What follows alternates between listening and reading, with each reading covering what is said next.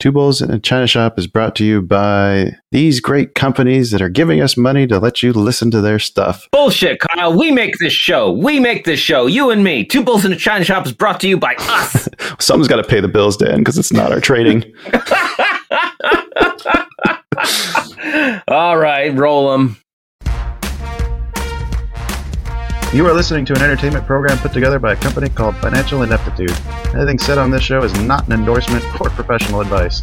Would you really want to tell a court of law you were suing us because you thought taking financial advice from two idiots on a podcast put out by Financial Ineptitude was a good idea? Really? Clown hat smiley face. Hello, everybody, and welcome to the China Shop. I'm fumbling my way through this introduction as your host, Kyle, and joining me again this week, we've got Eric from ES Invests. Before we start talking about the news, though, I'd just like to take a quick minute to say thanks to our sponsors and friends over at Manscaped, Trade Pro Academy, and Order Flow Labs. Manscaped is the best in below-the-waist grooming with precision-engineered tools for your family jewels, and with Manscaped getting into the world of beard care, now is the perfect time to take advantage of our exclusive offer of 20% off and free worldwide shipping using promo code 2bulls at manscaped.com. As always, that is the number 2. When it comes to institutional quality trading education, look no further than tradeproacademy.com. Our free Discord server, you'll also find instructions there to take advantage of our discount with them as well. And for all you degens who enjoy trading futures, you definitely want to check out the custom tools and studies over at Order Flow Labs. And obviously, you want to stay up to date with Eric's new McLaren purchase, so you should be following him at ES Invests on Twitter and YouTube to make sure you stay up to date with that.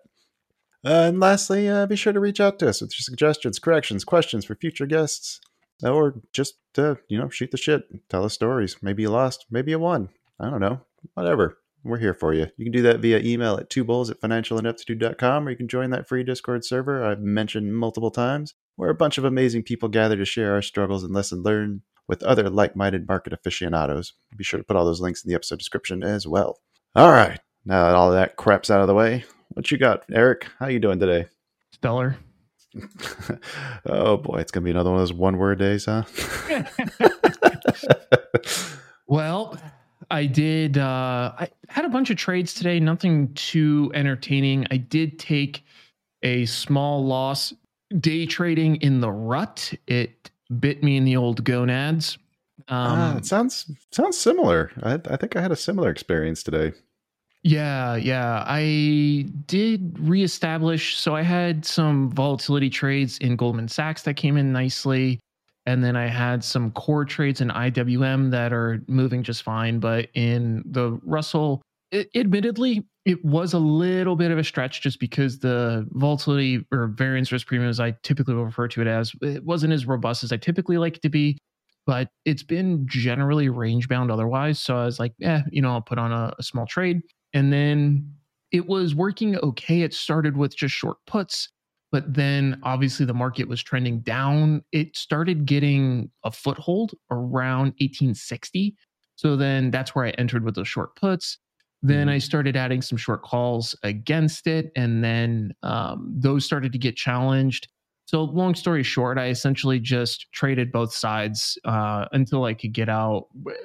It was a $2,800 loss. So for the size of the trade, that was close to a break even. But still, enough of a loss that it's worth mentioning, just because I think it is important for people to talk about losing trades because they fucking happen. And that was one of them. So you were able to work your way closer to break even, or was there any point where you thought about just cutting it? No. And just walking away? No, the trade's small enough that I don't really get to those points. What I do is they typically start with a defined structure. So it'll either be naked short puts or it'll be a short straddle, something, right? Just a typical option structure. And then as it starts to move underneath me, that I turn them into whatchamacallits and thingamajigs. And what I mean by that is I couldn't care less what the structure is in terms of like trying to name it. I'm just adding risk in different points to modify the risk profile.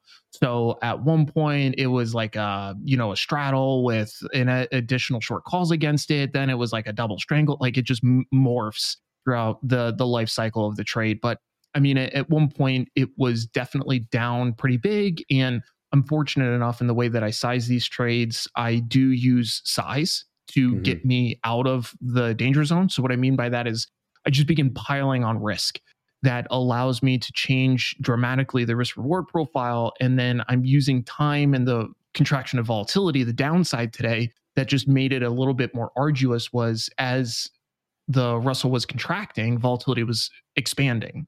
Right. So not only was I being directionally challenged, but I was also being challenged just in terms of the volatility of the position, which I would make that as time decays. But the problem is I need to wait for time decay. So as that risk is shifting around, I'm just having to move a bunch of shit essentially nonstop.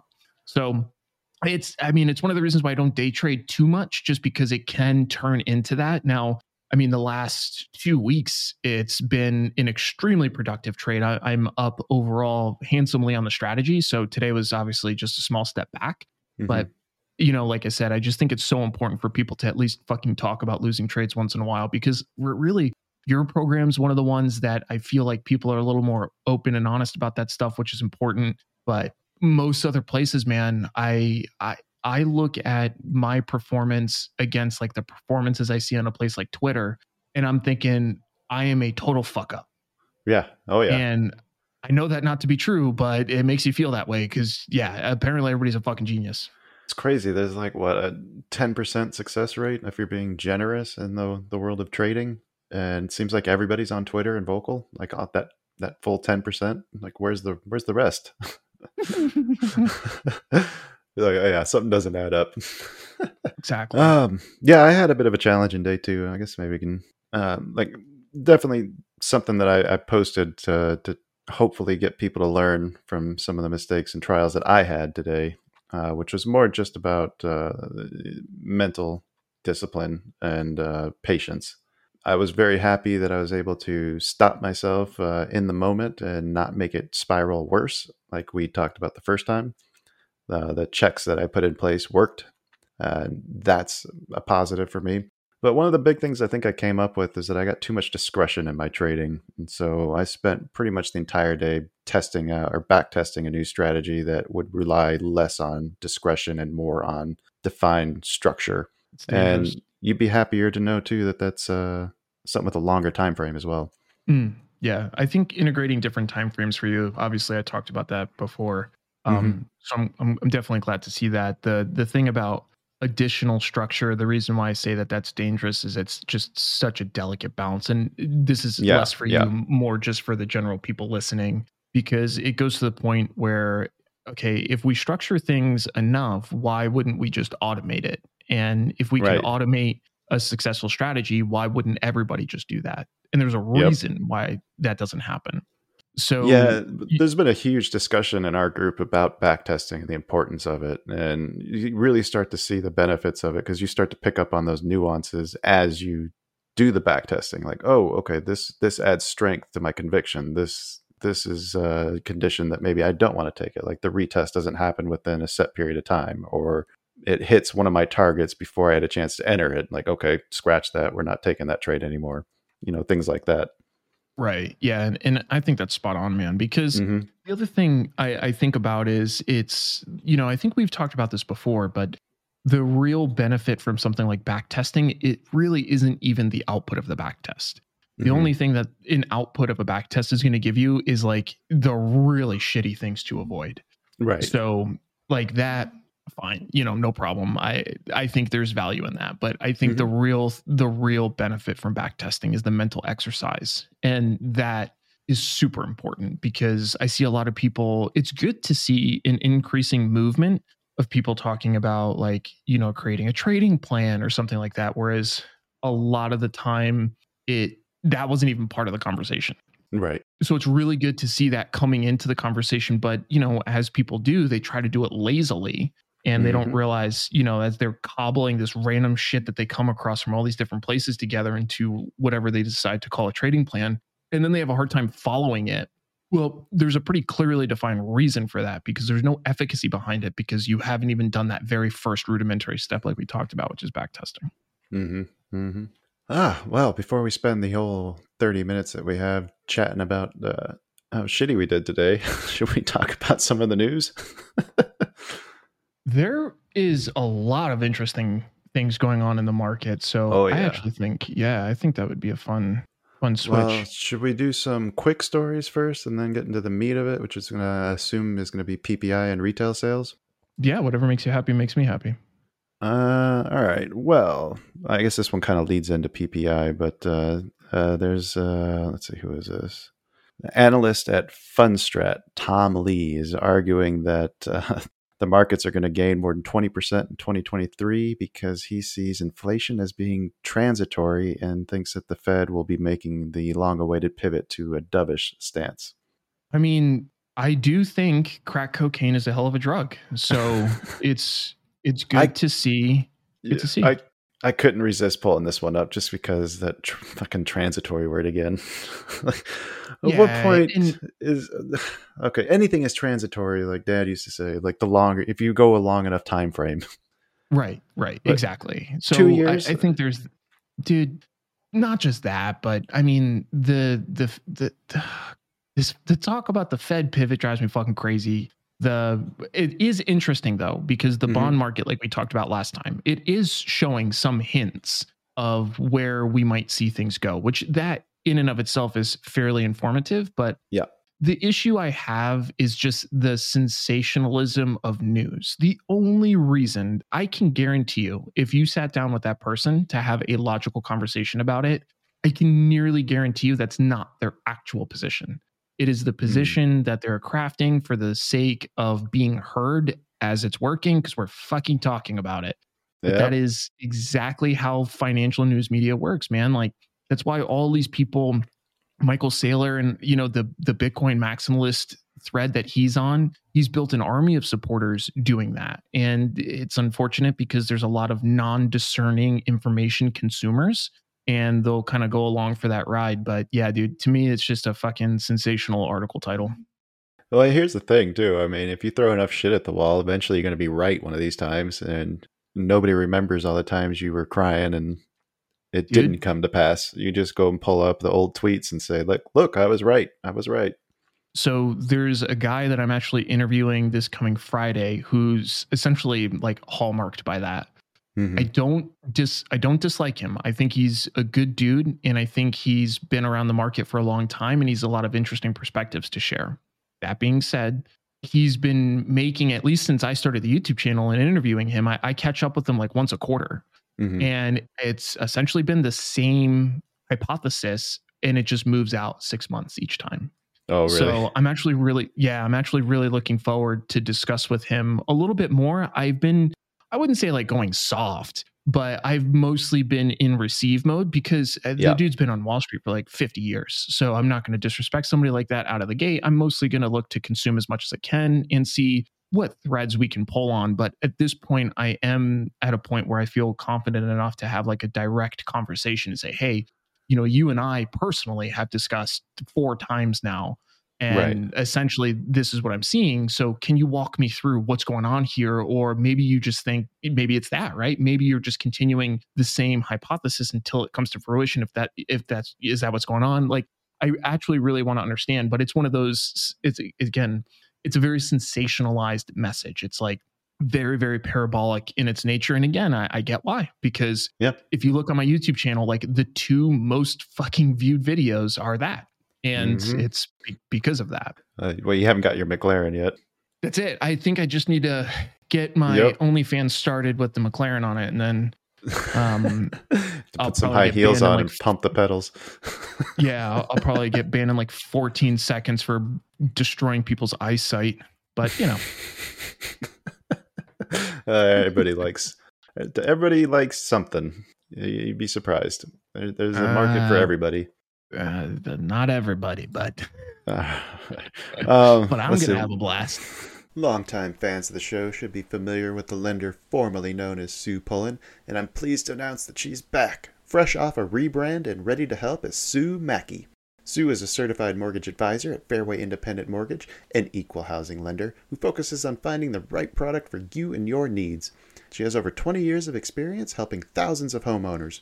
Whether it's purchasing, refinancing, or even a reverse mortgage, Sue will help. Sue's licensed in 36 states now, so reach out and let Sue Mackey it happen for you. The best way to reach her is just give her a call at 520-977-7904 or in an email, spullen@fairwaymc.com. Fairway Independent Mortgage has an MLS number of 2289. Sue Mackey has an MLS number of 206048. That email again, spullen@fairwaymc.com.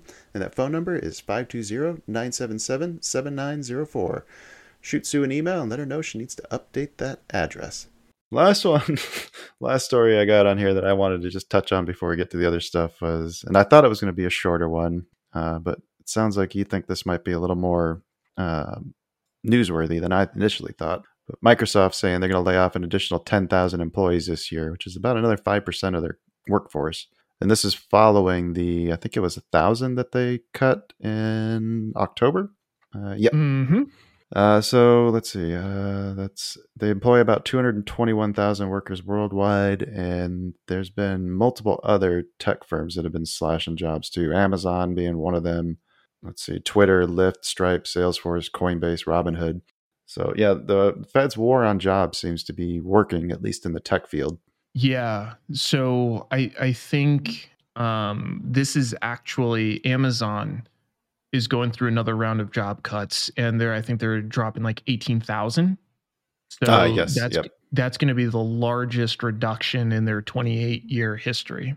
The That's reason tough why for- I think It's tough for Amazon because they've already been through pretty much everybody they can employ. They've already employed them at one point in time. Like we talked about that a year ago.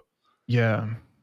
I think it's just, this is a pervasive thread. And I think it's important because, when people talk about my approach to the markets and how I perceive the markets, like this is one of the things that matters to me because you are seeing a major theme playing out real time where we look at the tech sector and in general, there's like 60,000 employees that have been laid off in the last year. That's huge. Right. Like that is a noteworthy figure. As you look across the companies that you listed, we look at things even into like crypto and Coinbase. I think there's like 2,500 or 3,000 folks cut from there, but that's a large percentage of the workforce in general. So I look at all of these big movements and it's pretty informative to me, at least again, in terms of a broad theme where I have a hard time seeing where tech is the hero of this story, where right now they're scrambling. I don't think tech is going under. Let me be abundantly clear. I don't think that they're, dying. I think that they've just been fat and happy for a really long time and they're getting pared down. They're taking a pretty significant haircut. But to me, that also means if you're looking for the next sector leader for the next bull market, at least as of this point right now, it's hard for me to see the case in something like tech being that when they're just right now reorganizing for survival. Right. And I mean, how much of this was poor planning or based on the stupid, in my opinion, assumption that the good times of the pandemic were going to continue ad infinitum? I think I wouldn't confuse those two personally, at least. Like my perspective is I would wager that during the hiring craze in 2020, I don't think any of those companies were thinking, oh, we're going to keep all these people. Like, I just don't think that. I think that they met a pending demand to make money. We have to remember, they're not worried about the turmoil they cause in turnover in people's lives. Right? Like they don't fucking care. And that's, I enjoy capitalism. I think it's a good thing, but I think it's always, always, always important to remember the mandate that they're following, which is make fucking money. So during COVID, there was an unprecedented demand for most of them. Why on earth would they not meet that demand, extract all of the value as they can for as long as they can? And then now we see the unwind of that. They're saying, okay, because obviously they're not allowing themselves to go under to try to take care of everybody. They're saying, yep, no, thank you for hanging out for a bit. If you're good, we'll probably give you a severance and we'll catch you later, fam. Yeah, pretty much.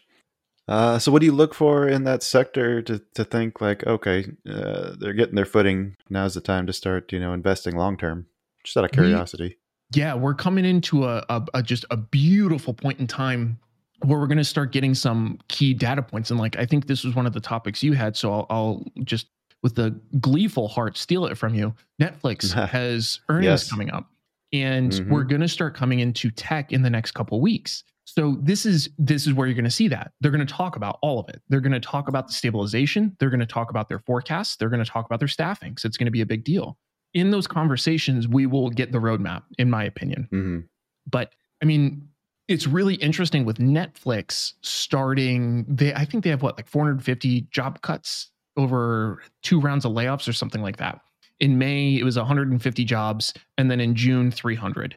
So they still, that's not huge.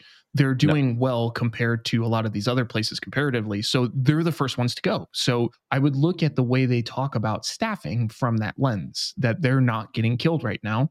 So whatever you see Netflix talking about, there's a good chance you can essentially amplify that same thread for the following tech companies that are showing premature weakness. But for me, I would be fading. So as soon as we get any decent rallies in the Qs, especially if we get them up near 290, 300, like I would fade them happily. And I actually had a short on in the Qs today because of the news as it started to roll out leading into earnings. I just think they're going to be under a microscope. And I think just about anything they say, even if they beat earnings, I don't think that they're going to play out really well just because of the interim shock that all the layoffs are going to cause. Well, Netflix is an interesting one for me, less so because of what they say about their staffing, but more because I want to see the effects of the crackdown they've had on password sharing.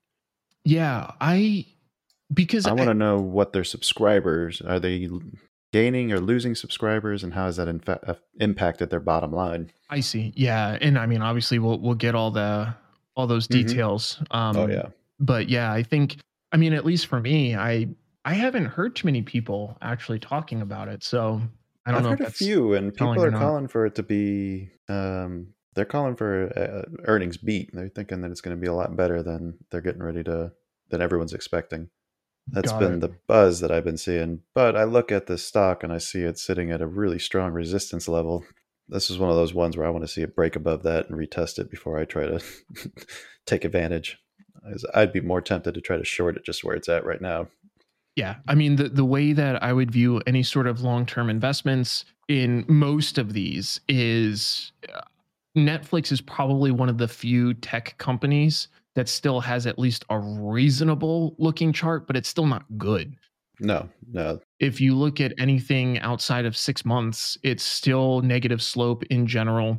The moving averages are just starting to get under themselves a little bit more effectively, but still largely not exactly where we want it to be. No, definitely. All right, let's move on before we run out of time completely, and let's talk about PPI and retail sales. What do you got for us? So I think when we look at those in a broad brushstroke, we actually saw, like we were talking about before, we saw retail sales came in pretty soft. So for the month over month, it was expected to come in at negative 0.5%. It came in at negative 1.1. So a pretty big decline in retail sales. And then when we look at PPI was expected to be 6.8%, came in at 6.2. PP. Yeah. Sorry. And those are actually really interesting to me because, retail sales declining, I think we saw that coming, but still like pretty bad. And then PPI coming in as low as it was, it's interesting because it's a good thing, but a bad thing. We were talking about this before when it came to unemployment. It's another similar story. Like you don't want it to contract too fast because then it starts to tell you've gone too far. Right. And I think that's one of the things people are starting to glean from it. Oh, okay. That's interesting. So how much is too fast? Hard to say, especially because we're in such an unprecedented time. But again, if you look at the previous year-over-year PPI, it was 7.4%. It was expected to contract 0.6%, and it literally contracted over 1.2%. Right. So it about doubled. So that is definitely a pretty steep acceleration outside of the forecast. So even if the forecast was more aggressive and it was closer to the forecast, fine. But the fact that it was, 0.6% below the forecast, which was already pretty aggressive, again, 0.6 below the previous year-over-year PPI, like those were all pretty significant figures. So I don't think that there's like a formula that will say too fast, too slow, but I think it being that far off of forecasts is kind of telling in and of itself. Yeah. And the risk there is that the Fed has pushed it too far and are basically the chances of that soft landing are evaporating in that case. Yeah, that's more or less the story, because the conversation of a soft landing is so tricky, especially because, again, we have no landing to model off of in this scenario. But Right. using commensurate, at least as commensurate as we can find, instances where we're reacting like this and we start to see PPI crushing as it is not good. One of the things that continues to confound me genuinely is I am really surprised to see the stock market rallying as much as it is, because what is it? It's up. Let me double check real quick what it is for the year. S&P 500 is up 1.9% year to date. The Russell is up 4.5% year to date. The Qs are up 3.4% year to date. That just surprises me, man. Well, Sorry, go ahead. We talked about this when the inflation was finally starting to recede, and I think we pulled some stats, and I don't remember what the exact figures were, but the markets have had outsized returns like immediately following like the highest inflation reading historically. Yes. Yep. And I definitely believe that there's a little bit of seasonality and efficacy behind that. Mm-hmm. The part I'm struggling with is like we still have high inflation. It's not gone. Right. Like, we're still in it. And worse than that, seeing the way that the market is reacting still, I would argue, pretty emotionally, or I don't know, maybe that's not the right way to frame it, just with still increased volatility. That's without a doubt. Yeah, I would agree with that. I just have a hard time understanding the optimism, because I'm not optimistic, at least myself, into the second half of 2023. But I also acknowledge the fact that I am not the fucking collective brain that is the stock market. Maybe they have it right and I'm just missing something. Well, you're also on a podcast called Two Bulls in a China Shop, so we got to flip your thinking there, buddy. Yeah, I was going to say, I just got to be permabull. Yes, or just expand your time frame. Mm-hmm. There you go. Yeah, tried and true. Yeah. Oh, shit. All right. Well, anything else you want to touch on before we wrap up here? No. That's a good conversation, man. Mm-hmm. Why am I always surprised? All right. Well, because I stay true to my Marinus roots and spend most of my time bumbling around my life like a fucking idiot. I thought did you say Mariner roots? Marinus, Marines. Ah, that's same potato. Yeah. All right, everybody. Thanks for sticking around to the end here. Hope you had a good time. Hope you learned something. Hopefully, you tell your friends that want to hear about people struggling that they can tune into us, because we'll definitely talk about that too. Well, I'm not struggling. But It's not all just McLarens though. Everybody has bad days. Everyone has losses. We don't sweep those under the rug around here. Facts. All right, say goodbye, Eric. We gotta go. Goodbye, Eric. Bye.